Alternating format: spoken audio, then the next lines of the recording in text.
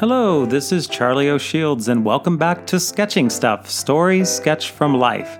As I've spent the last 3 years sketching and writing each day, my thoughts on life and art have also been captured along the way.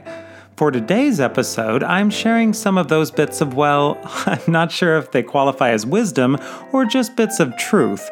But either way, it's a mix of simple little discoveries I've made along the way about making art and making life itself a more joyous thing to live. Ways to transform even a bad day into a not-so-bad one. So I hope you'll sit back, relax, and join me as we jump into another round of stories and enjoy some of life's simpler moments that still manage to reveal those little life lessons. Welcome to Sketching Stuff, a collection of stories sketched from life.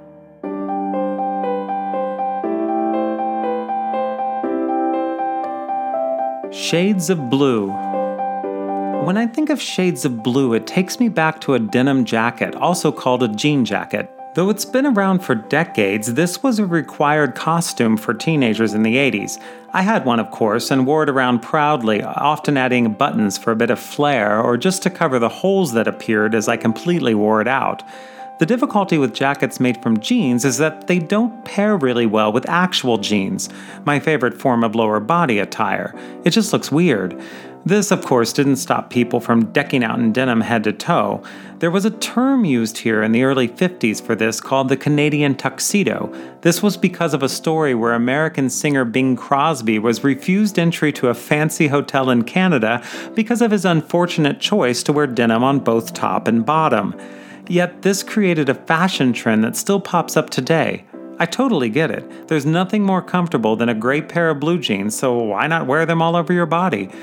And blue is a lovely color, so perhaps it's nice after all to just stick with it. I was always behind the trend when it came to fashion as a teenager. Whatever I was wearing, it was almost guaranteed to be last year's craze or even something from the previous decade. I was completely behind the times, as they say. Looking back, I realized I just wore what I actually liked. I'd try on all of those fashions that were in vogue, but I wouldn't keep wearing them if they didn't feel like a good fit. I've taken this philosophy with me through my watercolor sketching journey as I try on various artists' approaches and techniques. It's a total joy and I completely recommend it. Do it. We should definitely be dipping our watercolor brushes in a new way, learning from the masters and exploring all of the various ways watercolor can be used. But when you find a way you really enjoy, stop and take note. There's a reason for this, and when you paint the way you love most, you'll always produce something wonderful and enjoy the journey even more. And just like denim on denim, it's a bit too matchy-matchy to only use one style. Mix and match and try various styles until you find the fit that's uniquely you. And like fashion trends, we can still shift and change as we paint along this wonderful art journey. But if anyone tells you there's a right and a wrong way, this should alert your suspicions. There absolutely isn't in art. There are simply impressive and unique ways that artists have touched our hearts over time, techniques and brushstrokes that in themselves create terrific emotions and story. Steal these and blend them into your own work in a way that fits you like a glove, or a great pair of jeans, or even that cherished jean jacket that holds so many memories. And if you're someone out there who also likes sketching stuff, don't stop. Have fun and play each day to discover those little bits of yourself that you didn't even know mattered so much. The bits that define you as an artist, even if you're just starting out. Our journey is all about finding the artist within, and that starts with finding your perfect fit. A bit of flair and fashion, like a well-worn jean jacket, leading you to your next little artistic epiphany in simple shades of blue.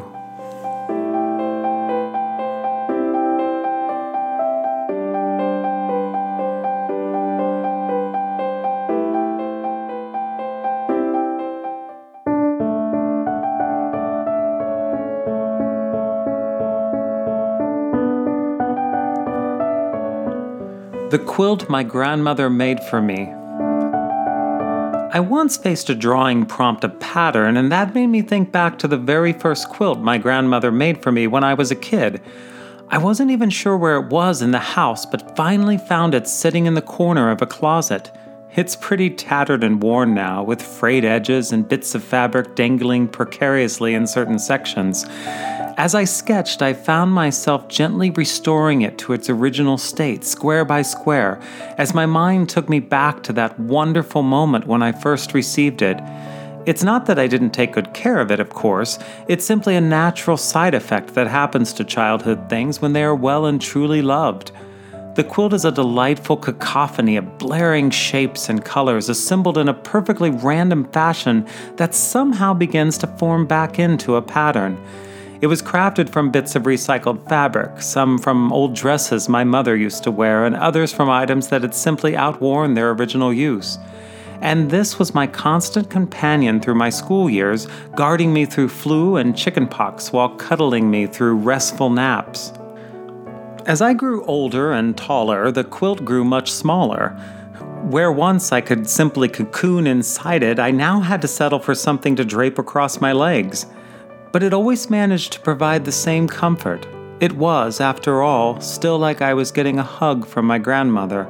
She lived miles away, but I could always study those patterns and they would take me right back to her. She's gone now, and the blanket has become too fragile to use. Taking it back out again, all those memories came flooding back to me.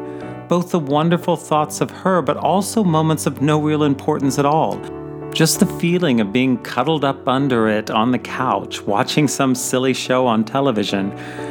I draped it around me like a cape for a second before folding it back and putting it in place for this sketch. It's funny how the first memories the quilt brings back to me are only the simplest. Nothing dramatic or indeed eventful at all, just a warm feeling of comfort that blankets me with memories of love.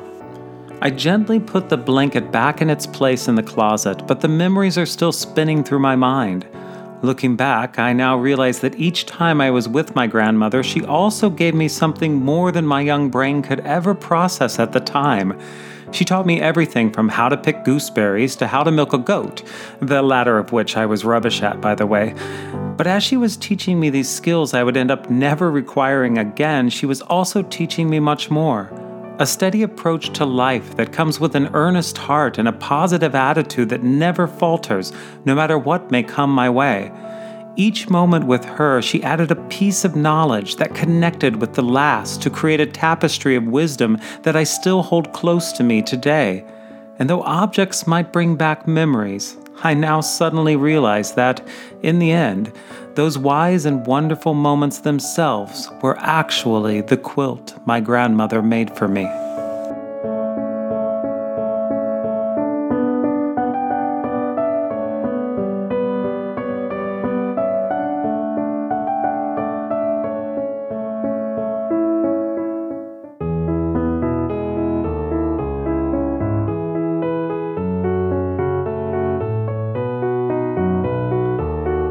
Journey to a Distant Land.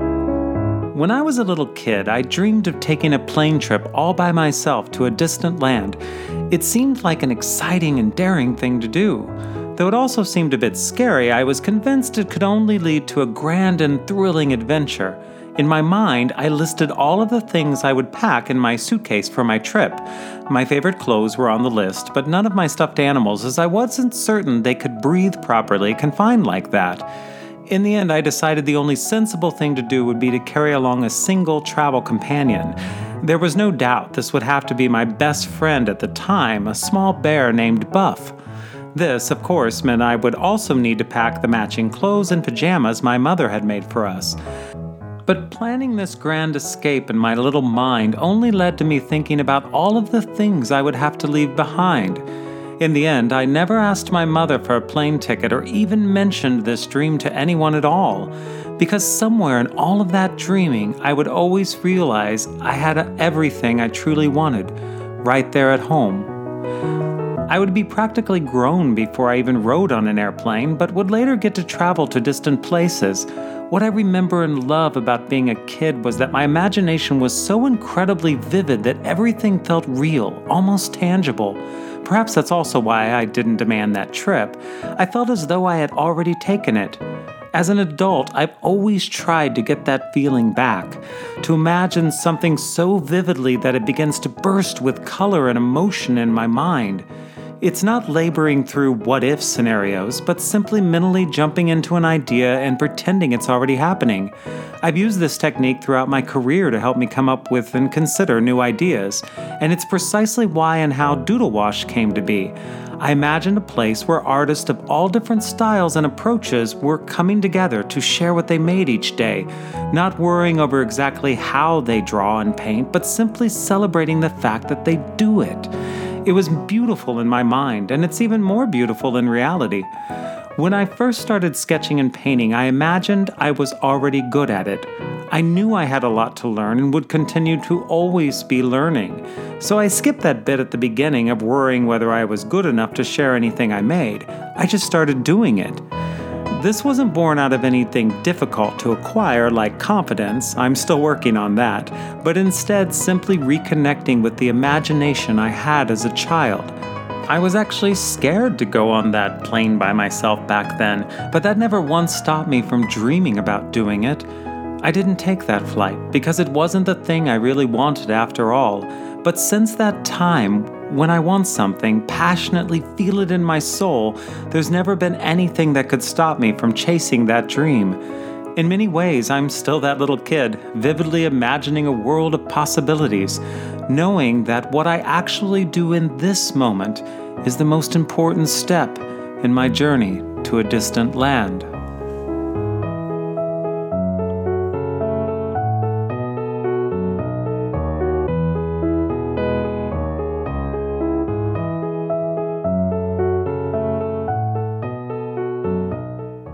And the world of tomorrow became the world of today.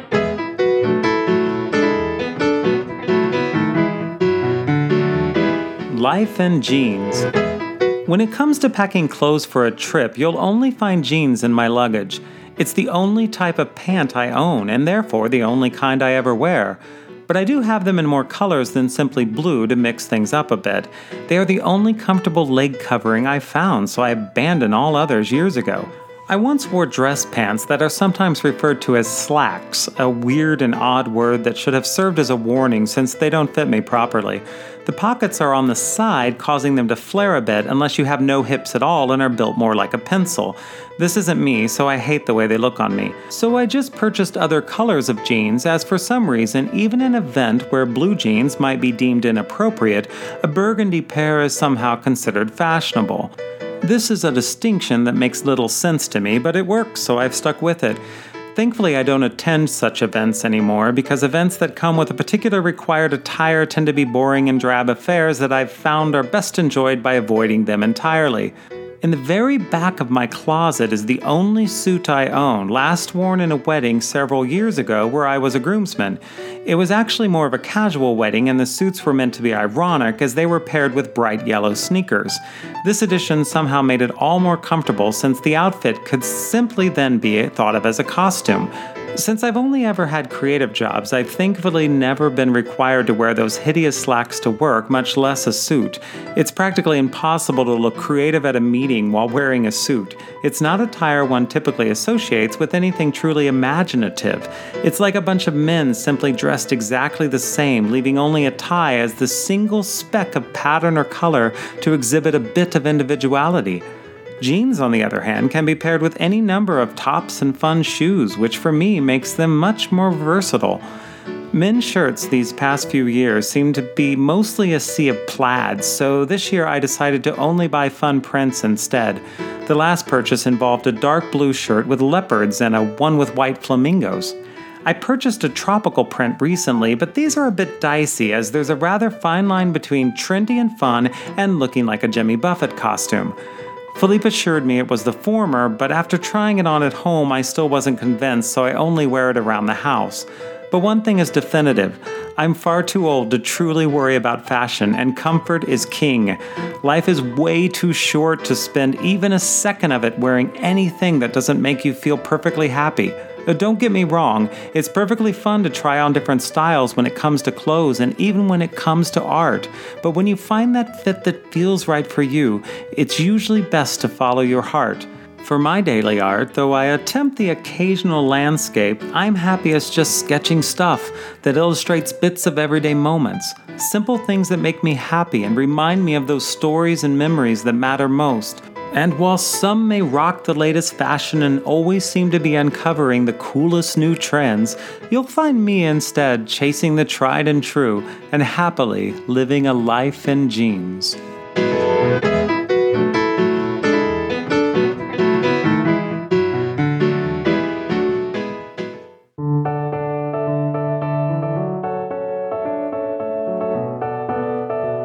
Simple things. There's really nothing better than a pair of favorite sneakers. The ones I sketched are actually very similar to my own, but I chose to color them orange, as I think I might like to have a pair in this color soon. I also decided to simplify things a bit by using only two colors, blue and orange, which are my favorite two colors. As many of you know who read my posts or captions or listen to this podcast, I'm rather enamored with the simple things in life. Objects that aren't remotely unusual but commonplace everyday things. To me, these are among the most wonderful things that life has to offer. Sure, there's always new and exciting things to enjoy in the world, but the comfort found in the little things we love most is unmatched. And I find watercolor so intriguing because two simple colors can become so many more as they move and mix on the paper. And a quick little doodle wash can suddenly become something rather like an actual pair of sneakers, tricking the eye into believing there's more detail there than there actually is. When it comes to shoes, I used to have more variety. I had dress shoes for work and other occasions like weddings and funerals, for example, that were made of leather and some even shiny. As I've gotten older, I've realized these kinds of shoes are not the most comfortable. I've heard a phrase that extols "fashion feels no pain," referring to the fact that one should don any type of footwear deemed trendy and wear it with confidence while smiling through the weepy tears of agony. This just seems stupid to me, so you'll find me instead with a closet full of mostly sneakers. As it turns out, fashion can be painful, and there's never a good reason to put yourself through discomfort in order to fit in. The truth is, we're always at our happiest when we're simply doing the things that make us happy. It's not really a selfish trait, but more about being true to ourselves. Fashion can quickly turn into a goal to please others, and this is never really quite as satisfying as enjoying our own true personality. Those little quirks that make me feel like I don't fit in are actually my favorite things about me. I adore all of the things I have in common with people, but when things fail to line up exactly, I equally adore the differences. I guess what I've learned along the way is that of all the things you can do in life, just make sure you do you and not someone else. When it comes to painting, groups are typically divided into how one paints. That's why I started Doodle Wash. Here we play with watercolor and/or ink, pencils, and other tools, and gleefully do so, however we feel like doing it in the moment. Early on, someone asked me if Doodle Wash was a method, and I happily responded that no, it's absolutely not. It's a movement to inspire creativity. And it's also a celebration of art in every style in which it appears. There are no rules or expectations other than having a perfectly fabulous time in the process. As it turns out, we all have our own unique perfect fit when it comes to fashion or art. Wear it with pride. It's not hard to simply be yourself when you follow your heart and thoroughly revel in the simple things.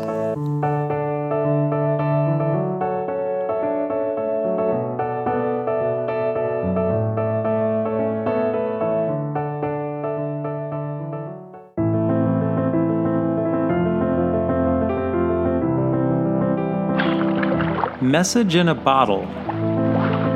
I once had every intention of sketching a sailboat, but thinking about sailing led me to think of ships and then pirates. So instead of a boat, we ended up with an early form of nautical communication that makes the phone with a curly cord look downright high-tech. As a kid, I thought the concept of using a message in a bottle to communicate was a bit ridiculous since the odds of anyone discovering it were so slim. But that didn't stop me from being perfectly fascinated by the idea of finding someone's message in a bottle. Now, that would have been awesome. Like stumbling on a mystery that's waiting to be solved. Granted, this form of communication didn't exist in the 70s. People actually sent letters. a behavior today that many people might find just as ridiculous as sending a message in a bottle. Today, whether we're sailing the high seas or simply taking a European vacation, we can simply text or post something to social media in order to communicate. For example, we can share a picture of our feet on Instagram to prove we are having a fabulous time at the beach and far too lazy to stand up and take a proper photo that might actually interest you. Everything is instantly sent and instantly conveyed. Today, receiving something written by hand feels particularly special, but finding the card or note without a reply button makes responding confusing. I'm guilty of this, as though I absolutely love to receive snail mail, I haven't purchased a stamp since the 90s, and this makes sending anything rather complex and terrifying. Though we live in an age of instant gratification, I do sometimes long for those days when you actually had to wait to receive a reply. Every word and message seemed to matter more back then. With no delete button, you actually had to think about what you were going to tell a person and work hard to make each word count. Perhaps that's why I write my posts in a stream of consciousness style. I have a delete button, but I simply choose not to use it. I'm interested in knowing what's really on my mind. Like my art, I don't edit. I just say what comes to mind. It's much like those people in nautical lore writing messages for whoever might find them. And if you're listening to this now, that's so wonderful. You've just found my message in a bottle.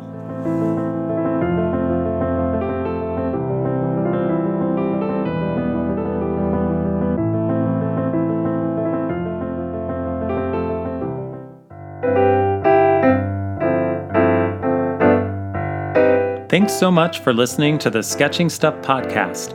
I hope you enjoyed it, and new episodes will be added bi-weekly. Visit me at sketchingstuff.com to share your comments and stories.